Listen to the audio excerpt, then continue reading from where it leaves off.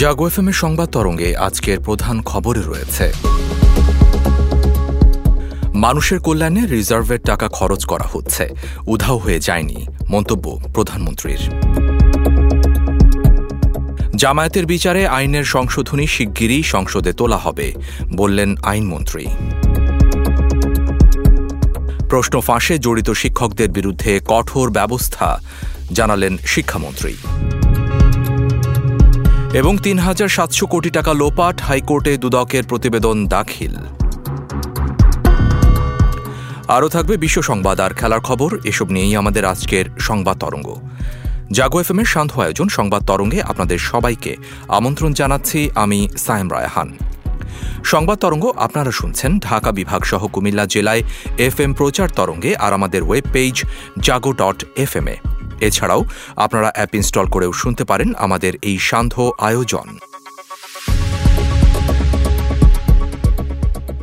এবারে চলে যাচ্ছি আমাদের প্রধান খবরে।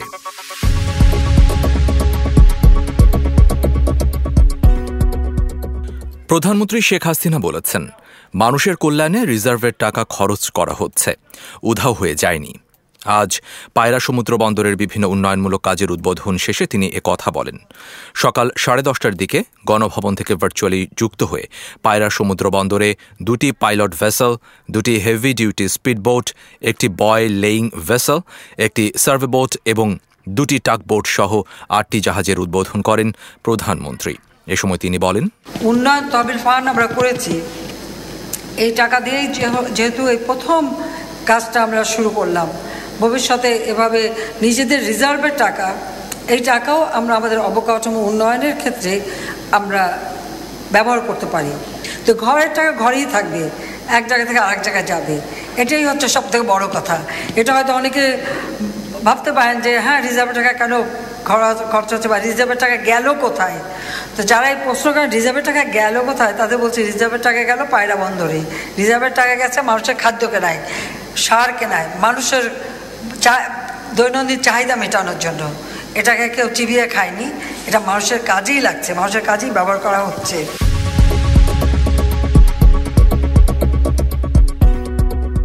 আইনমন্ত্রী আনিসুল হক জানিয়েছেন, দল হিসেবে জামায়াতে ইসলামীর বিচারের জন্য আইনের সংশোধনী শিগগির জাতীয় সংসদে তোলা হবে।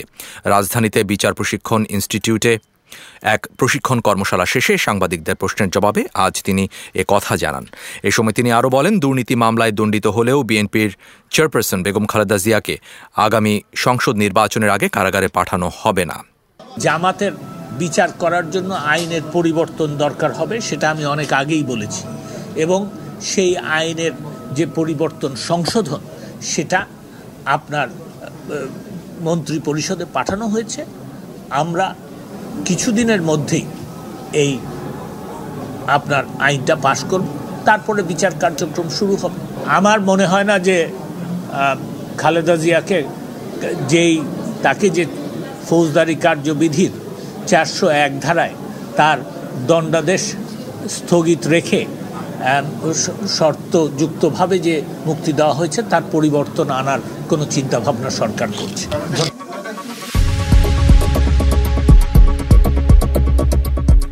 শিক্ষামন্ত্রী ডাক্তার দীপুমণি বলেছেন, সব ধরনের চারিত্রিক ও মানবিক গুণাবলী থাকার প্রয়োজন শিক্ষকদের। সবার কাছেই শিখতে হবে এবং সবাইকে সচেতন হতে হবে। প্রশ্ন ফাঁসের সাথে জড়িত শিক্ষকদের বিরুদ্ধে কঠোর ব্যবস্থা নেওয়া হবে। আজ রাজধানীর ওসমানী স্মৃতি মিলনায়তনে বিশ্ব শিক্ষক দিবসের অনুষ্ঠানে তিনি এ বক্তব্য দেন।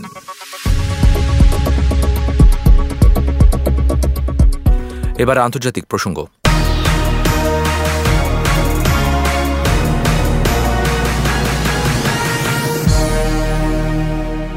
আর্থিক প্রতিষ্ঠানে ৩,৭০০ কোটি লোপাটের ঘটনায় জড়িতদের বিরুদ্ধে দুর্নীতি দমন কমিশন দুদকের নেয়া পদক্ষেপ গ্রহণ সংক্রান্ত প্রতিবেদন হাইকোর্টে দাখিল করা হয়েছে।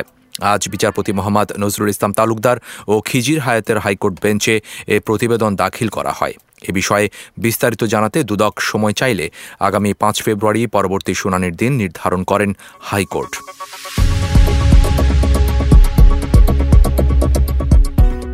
মিয়ানমারে দুদিনে অন্তত 12 জান্তা সেনাকে হত্যার দাবি করেছে পিপলস ডিফেন্স ফোর্স পিডিএফ।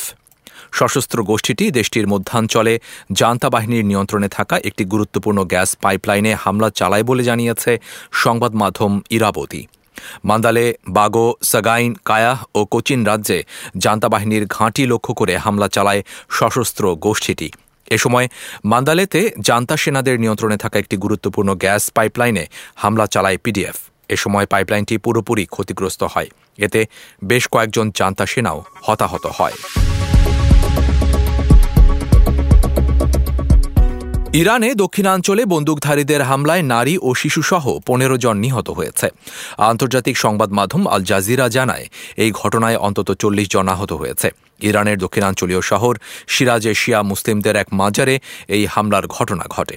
ইরানের রাষ্ট্রনিয়ন্ত্রিত সংবাদ মাধ্যম ইরনা জানায়, বুধবার সন্ধ্যায় 3 জন বন্দুকধারী মাজারে ঢুকে এলোপাতাড়ি গুলি চালায়। এ সময় হতাহতের ঘটনা ঘটেছে। 2 বন্দুকধারীকে গ্রেপ্তার করা হলেও একজন পালিয়ে গেছে বলে জানিয়েছেন তারা।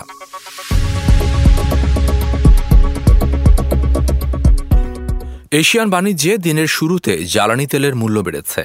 এর আগের সেশনেও মূল্য বাড়ে 3%। ইউএস ক্রুডের চাহিদা বাড়ায় ও ডলারের দুর্বল প্রবণতার কারণেই মূলত তেলের দাম বেড়েছে। আজ ভোর 6:15 দিকে দেখা যায় ব্রেন্ট ক্রুডের মূল্য ব্যারেল প্রতি 25 সেন্ট বা 0.3% বেড়ে 95.94 ডলারে দাঁড়িয়েছে। তাছাড়া ওয়েস্ট টেক্সাস ইন্টারমিডিয়েট ক্রুডের মূল্য 19 সেন্ট বা 0.2% বেড়ে 88.10 ডলারে দাঁড়িয়েছে। হাইপারসনিক অস্ত্র পরীক্ষা করার জন্য ভার্জিনিয়ায় সমুদ্র তীরবর্তী লঞ্চ প্যাড থেকে একটি রকেট ছুঁড়েছে যুক্তরাষ্ট্রের নৌ ও সেনাবাহিনী। পেন্টাগন জানিয়েছে, নতুন ধরনের অস্ত্রের উন্নয়নের জন্য বুধবার এই পদক্ষেপ নেওয়া হয়। দেশটির নৌবাহিনী এক বিবৃতিতে জানিয়েছে, ভার্জিনিয়ায় নাসার ওলাপস ফ্লাইট সুবিধা থেকে সন্দিয়া জাতীয় ল্যাবরেটরিজ সফলভাবে এই পরীক্ষা চালিয়েছে। এটি হাইপারসনিক অস্ত্র যোগাযোগ ও নেভিগেশন সরঞ্জামের পাশাপাশি উন্নত উপকরণের মূল্যায়ন করেছে। এবারে সামাজিক যোগাযোগ মাধ্যমে সর্বাধিক আলোচিত বিষয় নিয়ে থাকছে আমাদের এবারের আয়োজন।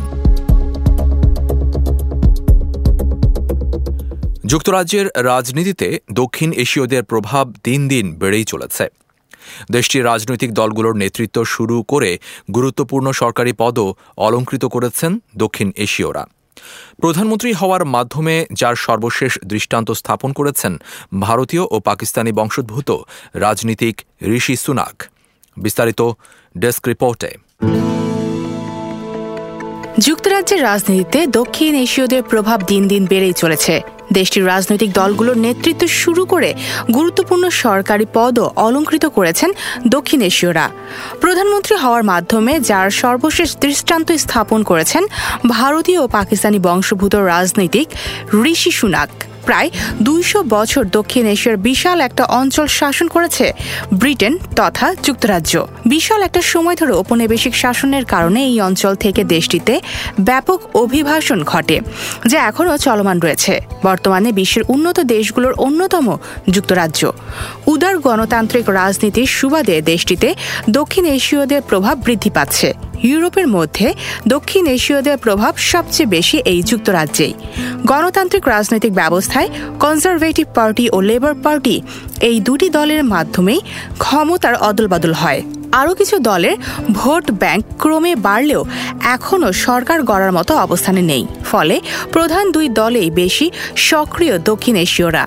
ক্ষমতাসীন কনজারভেটিভ পার্টির পাশাপাশি বিরোধী লেবার পার্টিতেও দক্ষিণ এশীয়, বিশেষ করে ভারতীয়, পাকিস্তানি ও বাংলাদেশিদের উপস্থিতি চোখে পড়ার মতো। প্রধানমন্ত্রী পদ ছাড়াও মেয়রের মতো আরও বেশ কিছু গুরুত্বপূর্ণ দায়িত্ব সামলাচ্ছেন তারা। প্রধানমন্ত্রী ঋষি সুনাকের আগেই লন্ডনে মেয়র হিসেবে ছিলেন পাকিস্তানি বংশোদ্ভূত সাদিক খান। একই সঙ্গে ইউরোপীয় ইউনিয়নভুক্ত কোনো দেশের রাজধানী শহরের প্রথম মুসলিম মেয়রও তিনি। 2016 সালে কনজারভেটিভ ও লেবার পার্টির ভোট যুদ্ধে বেশ কিছু চমক দেখা গিয়েছিল। ওই ভোট যুদ্ধে লেবার পার্টি থেকে প্রথমবারের মতো কোনো দক্ষিণ এশীয় লন্ডনের মেয়র হন সাদিক খান। যুক্তরাজ্যে প্রথম বাংলাদেশি এমপি নির্বাচিত হন রুশনারা আলী 2010 সালে। তার পদ ধরে পরবর্তী 9 বছরে মোট 4 জন জনপ্রতিনিধি হাউস অব কমন্সে প্রতিনিধিত্ব করেছেন, যার অন্যতম বাংলাদেশের জাতির পিতা বঙ্গবন্ধু শেখ মুজিবুর রহমানের নাতনি Tulip Rizwana Siddiq. Jannatul Islam, desk report.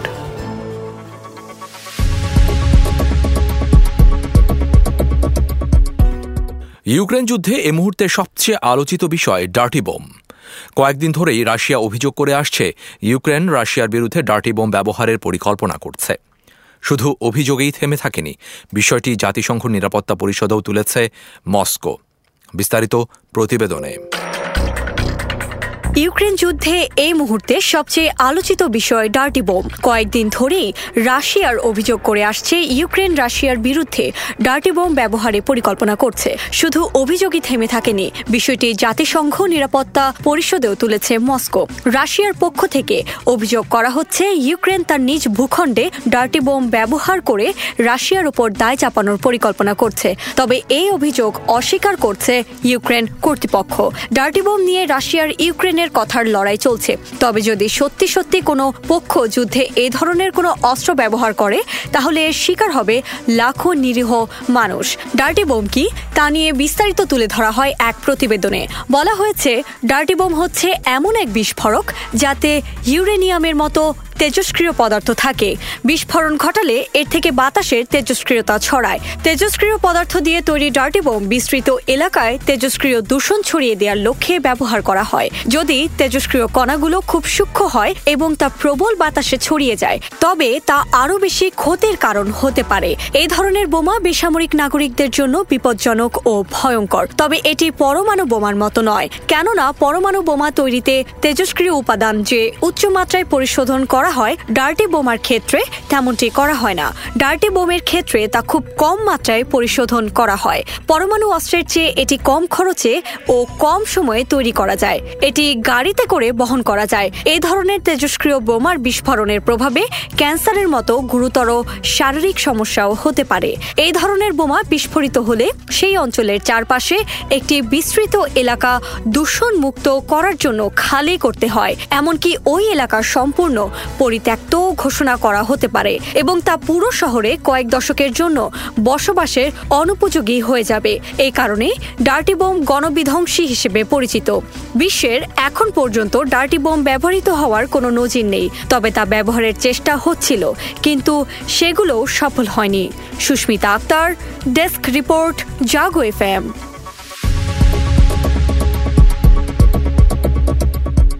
এবারে খেলার খবর।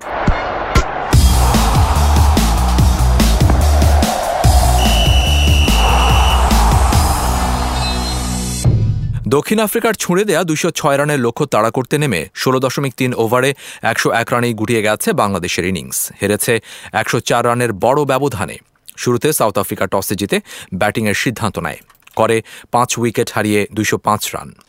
জবাবে 16.3 ওভার ব্যাটিং করে সবকটি উইকেট হারিয়ে বাংলাদেশ সংগ্রহ করে 101 run. Player of the match নির্বাচিত হন সাউথ আফ্রিকার হয়ে 56 বলে 109 রান করা রাইলি রুশো।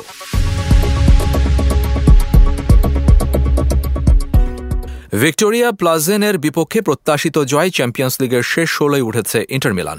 তাতেই বায়ার্ন মিউনিখের বিপক্ষে খেলতে নামার আগে ইউরোপ সেরার মঞ্চ থেকে ইউরোপা লিগে অবনমন নিশ্চিত হয়ে যায় বার্সেলোনার। চ্যাম্পিয়ন্স লিগের গ্রুপ পর্ব থেকে বিদায় নেয়া জাভি হার্নান্দেজের দল বুধবার রাতে বায়ার্ন মিউনিখের কাছে হেরেছে 3-0 ব্যবধানে। বায়ার্নের হয়ে গোল করেন Sadio Mane, Eric Maxim, Choupo Moting, Benjamin Pavard. এবারে আবহাওয়া সংবাদ জানাচ্ছেন আমাদের সহকর্মী কাজী রুবেল।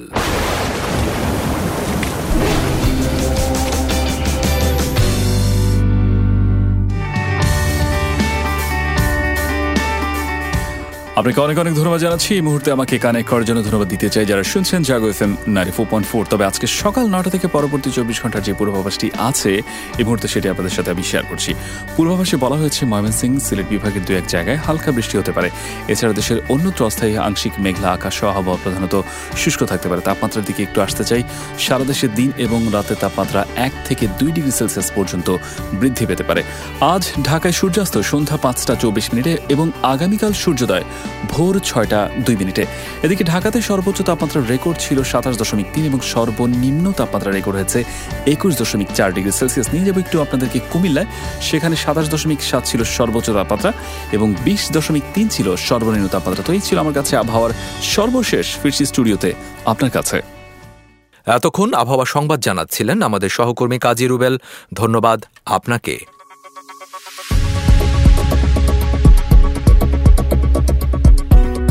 শেষ করছি আজকের সংবাদ তরঙ্গ। শুভেচ্ছা সবাইকে।